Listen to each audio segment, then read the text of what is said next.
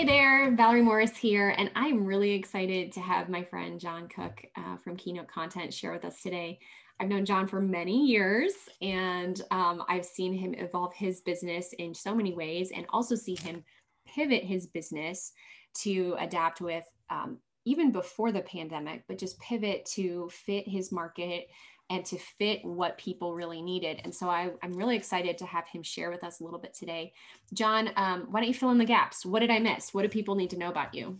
Yeah, so thanks for the opportunity, Valerie. It's great to be able to, well, just catch up in person. We were catching up before this and talking about like, hey, you're a new mom and just life and, just talking about the grittiness of the non-entrepreneur parts of life. It's like, hey, it's the parenting, it's the life, it's trying to figure out this whole, a full life and it's still during a pandemic. And so the last year specifically working with a ton of speakers, coaches, consultants, trainers, podcasters, YouTubers, people I call like these industry experts. Largely I've been focused on like, how do they keep growing that impact with limitations of a pandemic? And for me, I'm going like, really a lot of people are saying like, I don't know what to do next. And so that's what I'm really focusing on, is like really helping people figure out what does that next step look like. And also a lot of people saying like, I feel like I can't quite be me because I don't even know how I feel about where my business is heading for 2021 and beyond. So like there's some really interesting, some very tough conversations, but really, really valuable conversations that people need to lean into more. That's what I've been focusing on lately.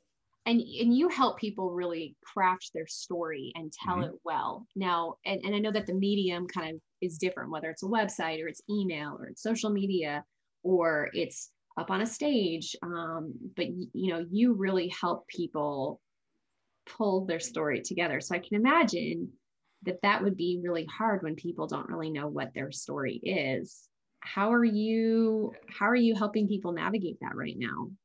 Yeah, and for a big emphasis that we do is the messaging development, but also is the copywriting and then content creation. So kind of these three areas that are very much intertwined. People are coming saying like, "Hey, can you create the sales copy for this online course?" I'm going like, "Okay, cool. Do you like your online course? Do you like your membership page? Do you like?" And it gets into the deeper conversation. People saying, this uncertainty of saying I liked it before the pandemic, and I kind of made like this mad dash pivot, like we all did, in March, April, May of 2020. But then saying, I don't know if that is still right for me. I don't know. And so really, it's going like what worked for me in 2019 didn't really work for Yeah. 2020, but 2020 does that actually even work for 2021, 2022? And it's opening up some really important conversations because they're saying like, well, we did all this work to make these changes. Sure. Now what? Yeah. Now what? Like a lot of uncertainty and people saying like, you've got to tackle those questions or it's going to continue being just like this holding pattern of going like, are we doing this right? Are we doing this? Are Mhm. we okay? Is this working? Yeah.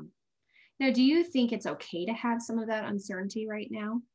Or do you think that people need to have that defined right now? Like, do you think somebody could present themselves as that industry leader and say, like, look, I'm working through this. And be really transparent about the process of like, hey, we're trying to figure out what do people need? Or do you think it's better that people have that kind of figured out, even if behind the scenes they're still figuring it out, but public facing, it comes across as they know who they're going to be. I'll do the cop out answer of yes to both. Okay. And what that looks like is people saying, I, there's tremendous value in appropriate transparency, of Mm-hmm. course. Yeah. People saying, I don't know, especially as an industry expert, like they're not paying you to have all the answers. They are paying you to have the insight and ask the questions that they don't know to ask right now, Oh, your I like clients. that. Yeah.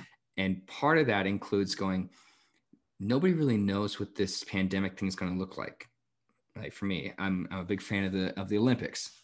And I was pretty bummed that it was postponed from last August Right. to this August. Cool, great. But now they're saying like, well, we might not even have a 2021 Olympics in Tokyo. That might get kicked to next year. I'm like, two Olympics, same year? Oh yes. Ah, But as a little bit of a silly example that bring it into the context of going, while we may not know exactly what's coming next, we can yep. afford to be uncertain, but we cannot afford to be unclear.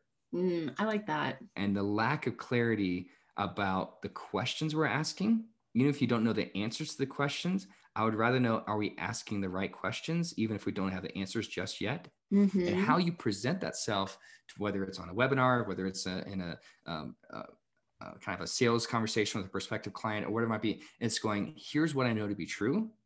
And here's what I know a lot of other clients, maybe even yourself, are asking about. Does that sound familiar? Because Yeah. if you're asking that, that's good, because at least you're asking the questions. Even if you don't have the right answers right now, we can figure out the answers or even the questions moving forward. But here are what we're really aiming for. We're aiming for, like, you want to make an impact. Yeah. You want to make sure that you're optimizing this opportunity, but also saying, like, does this align with your values? Your values largely haven't changed Right. throughout this pandemic. You might have revisited and reclaimed and reorganized some of those values or priorities, but it's going, like, do you still want to help people? Yes. Do you still want to make a difference? Yes. Do you want to create a profitable, meaningful business that's changing the world? Yes. Okay. The industry may not matter. The audience may not matter. The way in which you communicate, it's like, well, I went from YouTube, now I'm all in on LinkedIn. Okay. The medium may not Right. matter, but does the message matter? That's And great. as long as that stays intact, again, you can afford to be uncertain about what that even looks like, Yeah. the actual expression of that, but the intent behind that, if that stays solid, you can pivot any time you want. That's great. So, I mean, you do this, you're doing this, you're having these conversations with your Mm-hmm. clients, but how have you personally been innovating as, even before the pandemic, are there certain things that you've done pre-COVID, during COVID, things that are on your radar that you've done to innovate to stay relevant to your network? Sure. Well, and that's the way I like to approach things. I like to fail spectacularly at least one thing a month. Where Okay. it's like, even if whether it's like, hey, I know how to do it, but I tried something new and boy, that just flopped. And Okay, cool. I will just reinforce that I have seen you try many, many things. I don't know how successful they all have been, Mm-hmm. but I can attest that I have seen you try things. So Yeah. I believe that. Yeah. And part of those things, like, I won't say her name because, but Alexa, whatnot, doing flash briefings and getting those on different devices, whether it's, the dots or the echoes or whatever it might be, going like, hey, there's an opportunity for that. Yeah. And tried it out and had some good traction, but I found hey, hit some obstacles where I'm going, it didn't seem to have the market potential. Okay, cool. What does that look like? Well, I got out of that.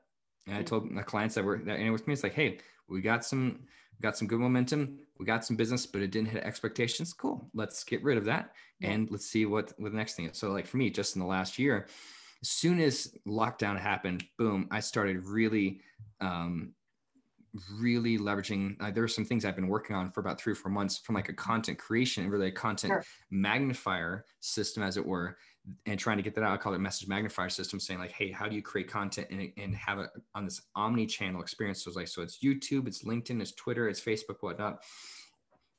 And part of what I did is say, okay, as soon as lockdown happened, I said, we're going to launch this. It's the ugly draft version of this, but it's something. Yeah. And so it was me sitting at my desk, like with a whiteboard, didn't have the right camera in place, didn't have the right lighting. I'm like, okay, that's fine, but I'm doing something and I'm Sure. getting good content out there. Yeah. And so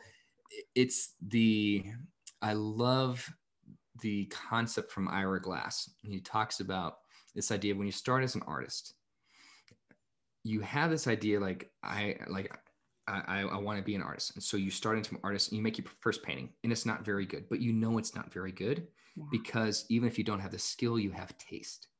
And so like, I know what something looks like that I really appreciate, even if I cannot produce that art that reaches that satiation point of my taste. And so with getting content out there, I'm going like, whether it's content, whether it's ideas, whether it's services, it's going, I'm getting stuff out there. I'm trying things, not blindly. It's like, oh, well, let's try this. But saying like, I've heard about this. I want to try this for myself.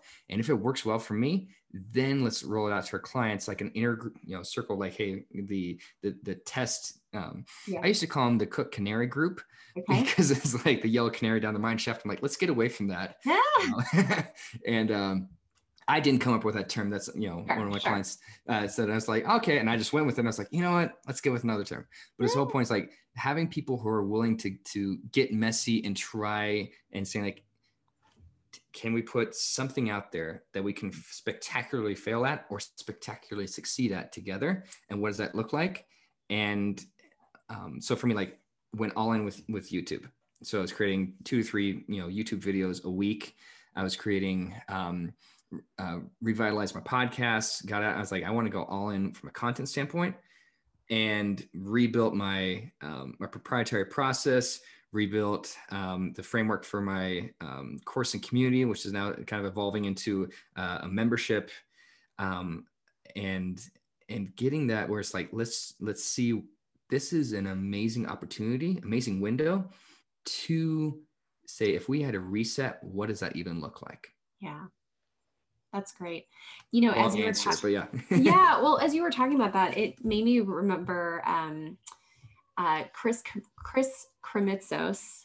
That's quite a mouthful. He started Podfest and Yeah. runs that event. And he, I don't know, in the last 2 years, and I'll just say last 2 years because I feel like the whole year of COVID that we've had so far felt like a black hole we've all been living in. But Yeah, longest decade of my life. yeah. Okay. So sometime in the last year and a half, 2 years, he relaunched a book called Start Ugly. And I love that because, and I just love that concept, and similar to what you've just been saying, it's so much, there's so much value in just getting stuff out there. Yeah. And so many times people, they let perfection hinder their progress. Yeah. And it really, I mean, it can slow you down so much to the point where you're overanalyzing every little thing. Nobody ever gets a chance to hear about your brand because you're obsessing about it behind the scenes. Yeah. So I love that you are willing to just fail at something, whether it's small or big or whatever, but you're at least out doing things. And I think realizing that you can always perfect something later on. You can always go back and re-record those videos in a fancy studio with the right lighting and all the right sound and fancy graphics and whatever. Yeah. Or you can keep using those authentic ones. And sometimes people appreciate the authenticity with its flaws and whatever just as much because they know that it's the real deal. So I really appreciate that about what you just said. Yeah. And if I can add to your points and like the quality, I love the opportunity that a troll comment can present, which seems antithetical. Like it seems like why would somebody love a troll comment?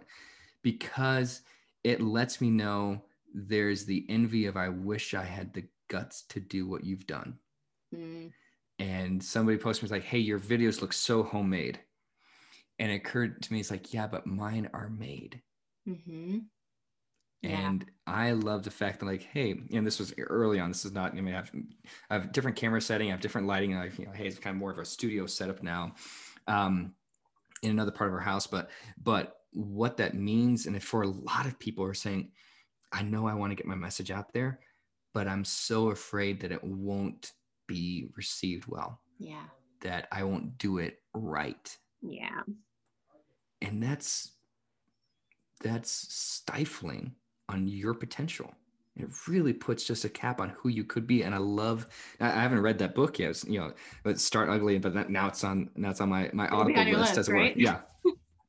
Well, and I think that's one of the things when it comes to like podcasting, especially people, you know, honestly, any industry or any type of content, you know, you see these people who hit like bestseller status, or they got this podcast with, you know, thousands of guests and it's highly ranked and it's got all these reviews and all this stuff. And you're like, but they're how far down the path? They started how long ago? And you might be at the starting block and you can't judge that journey based on where somebody's at way further ahead than you. So it's a lesson I think we all have to remember. But I think, I love that you're willing to try some of that and get it going. So, all right. So you've tried a lot of things. Are there any things that, you know, you've learned from some of the failures? Where how many things have you learned from the failures? It's like what haven't I learned from my What failures? haven't you learned? What I like, just kind of from a premise belief, is like that the pinnacle of success is really because you stacked failures on top of each other. And this is the first time I've ever said that, but I'm sure other people have, similar concept in place. But what I learned is more about myself than about the actual outcome of something, like the flash briefings. What I learned is, for me, I never really loved how my voice sounded on recording. It's like, oh, it's don't we all hate that? Yeah. It's like nobody, like very few people, like except people like NFL on Fox. Like, okay, right. so I mean, but you love your voice because like that's what you get paid for. But part of that is having the confidence to go, I want to focus more on content. Like for the flash briefings, I was more concerned about the, how do I sound, and is the editing is whatnot. I'm going like, and saying like, oh, and the content needs to be good. And really what for me, the reminder was, you can have lousy production and it can be, and great content will outshine lousy production. I mean, there's a tipping point where it's like, hey, your microphone has this constant buzz, or hey, the lighting's awful, or it's like, you got something in your teeth. How long has that been there? That type of thing. Yeah. Getting past that, but saying like, if you have at least a baseline decent production side of things, your content will always outshine sub-quality production. Right. That's one of the things I've learned. Another thing is there's this idea of content fatigue, where people say, I have to be constantly putting content out there. And I came across, really, I saw this when I was making spaghetti a while back. It's going like that boiling point of getting the water to be able to make the pasta, saying you need that 212 degrees Fahrenheit, 100 degrees Celsius. And part of saying like, if I want to make pasta, anything above that 212 degrees is wasted energy. Yeah. And so taking that concept and bringing it into, like, from your audience standpoint, just because you can put out a podcast episode every week doesn't necessarily mean it's going to reach a greater boiling point with your audience or a greater impact. And in fact, might actually fatigue your audience's content interest, because they're going, I just can't keep up with all your podcast episodes, or I can't keep up with our YouTube. I'm going, what is that minimum viable content that reaches the true boiling point for my audience? And how do I know that I'm there? And how do I know if I'm not there yet? Yeah, that's great. I love that concept, because it is true. And maybe it's just because I'm in marketing that I consume a lot of content. Sure. I get content fatigue myself. Yeah. And so it is something that I've been a little bit more aware of is, gosh, am I doing this to other people, or how much are other people experiencing this that don't live in the marketing space all day long? They're consuming different types of content. So do they feel this, or is it just me because I'm in this industry? So yeah. Well, I can share a couple more things that I've learned, like from my spectacular failures, if you'd like. This idea of, and we already talked about like content fatigue, but this idea of pixel fatigue. And pixel fatigue, what I found, is like we are constantly on these earbuds or AirPods, or we're constantly hearing something or watching something, and it's going, how can we reach learning styles? All 4 learning styles. You have the audio, the video, the kinetic. You have the reading, writing. So kind of those 4 main learning styles. But part of that is like, how do we show up with really good content that is in a way that people aren't regularly consuming? So it goes like, people are used to saying like, oh, I just put in podcasts and I listen, but they're doing other things. Right. Like, oh, I do it when I'm walking. I'm doing what, I'm working out or whatever. So automatically you have some attention atrophy for somebody that's trying to consume a podcast episode of yours, and they're trying to work out or do the dishes or walk the dog, or take the kids for a walk, or what it might be, or the park. And part of that includes, if I have them reading content, it's much higher to 100% attention. Because they're focusing on the words, they want to consume the words. So really saying, I can put out content where people are saying like, hey, it's audio, video. Yeah, absolutely. Still keep creating that content, but really revaluing. And of course, all things in marketing is almost like cyclical. It's like coming back to more of that long form written content, where people say this is a masterful piece of content, because I took the time to actually treat like it's an article and not some blog post. It was like, hey, here's 305 words. Like put it out. Like, no, here's 1,500 to 2,000 words, whatnot, where it's going to be maybe the same amount of time as consuming a 10 to 15 minute podcast episode. Right. But I know I have closer to 100% attention for you. Yeah.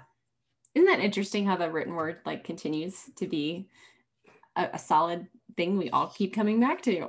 Yeah. Yeah. and, you know, so that's another lesson. What I also see is people saying, I want to know more about core topics. Yeah.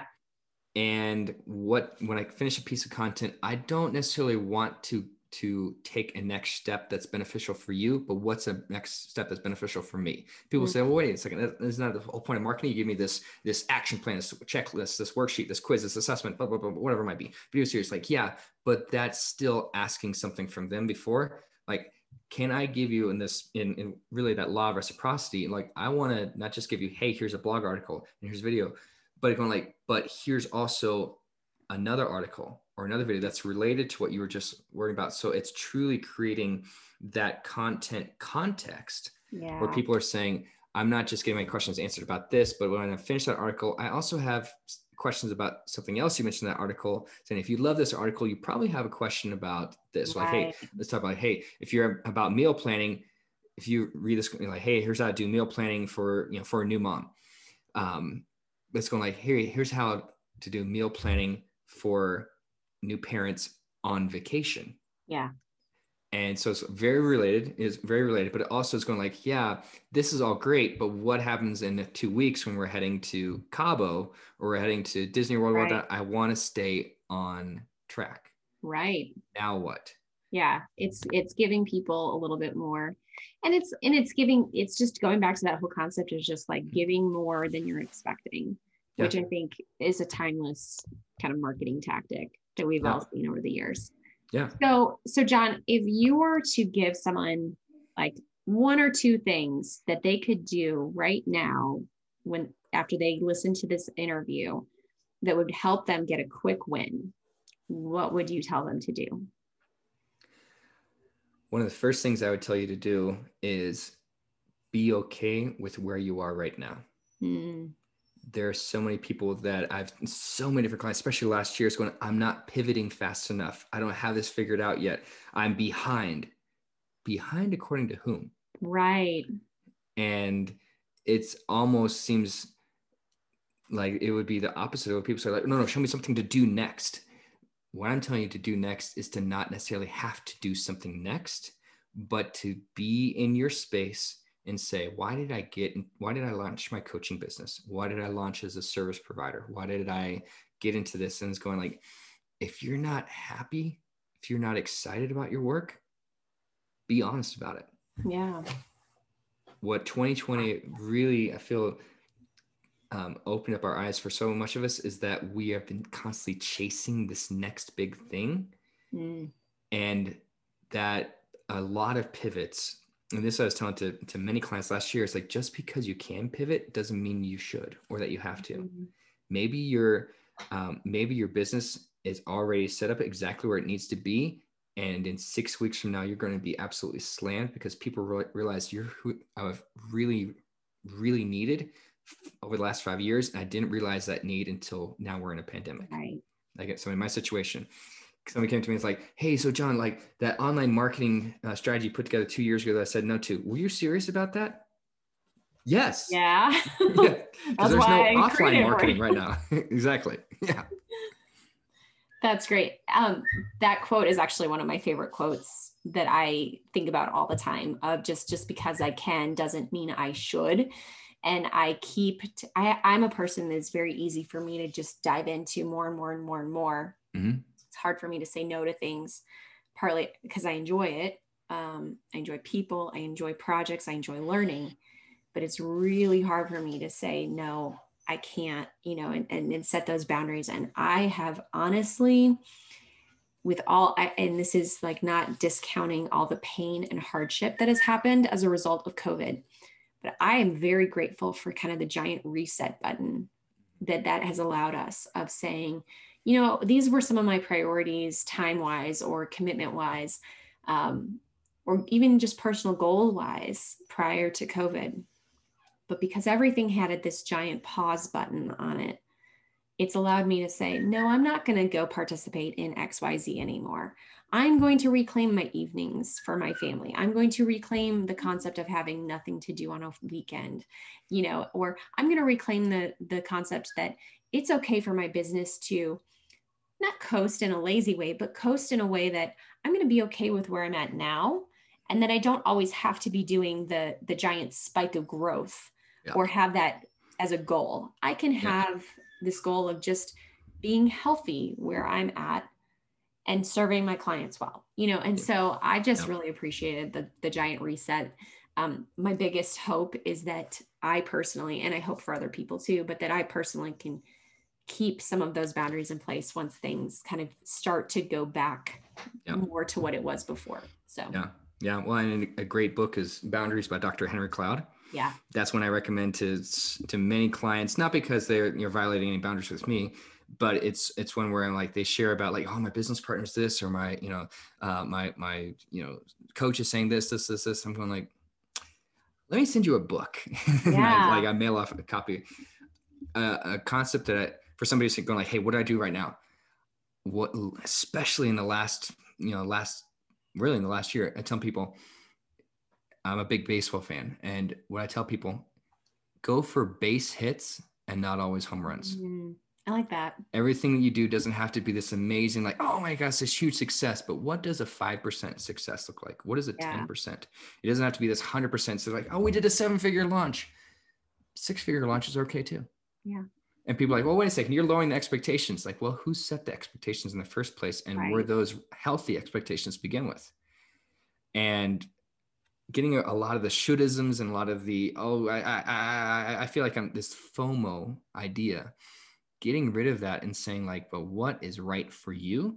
Yeah. How do you know I can really serve people well? Like if I know I can show up, like I don't have to have a YouTube channel and be posting on LinkedIn and do a podcast. And it's like, absolutely. But I'm going like, but if I know that I can really do YouTube well, that's my base hit. And if I can base hit every day, you can win a lot of championships that way. I love that analogy.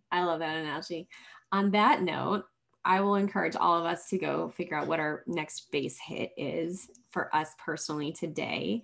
And John, if people want to get more from you, where can they find you? Is just Keynote content, right? You're out there on a lot of the social platforms. And if they can't find you, it's because you focus your attention elsewhere, right? Correct. Well, I'm like, I still try to have presence across all the platforms, but I even had was like, I'm not that active on Twitter. It's just not my thing as far as like for business, but I tell you what, you go to YouTube, you'll find me. You'll find me. Same thing with Instagram. I'm not really on Instagram because that's not really where my crowd lives that I like to focus on. Yep. Like I work with many people who are financial advisors. Okay. You're not going to hire a financial advisor off of an Instagram filter. It's just not going to happen. Right. I tell people like, find me on social media, Keynote content, and guarantee we can connect and start a conversation. That's great. Well, and we'll have all of the links to your main social media platforms and your website on the show notes for this episode. So people can easily find John and learn a little bit more about just the concept of telling your story well, telling your story authentically, and getting very clear with your message. So if you liked what you just heard, please hit subscribe to make sure you don't miss any of our future episodes. And while you're at it, go ahead and leave us a review. That not only helps us out, but it helps others discover great interviews just like this one.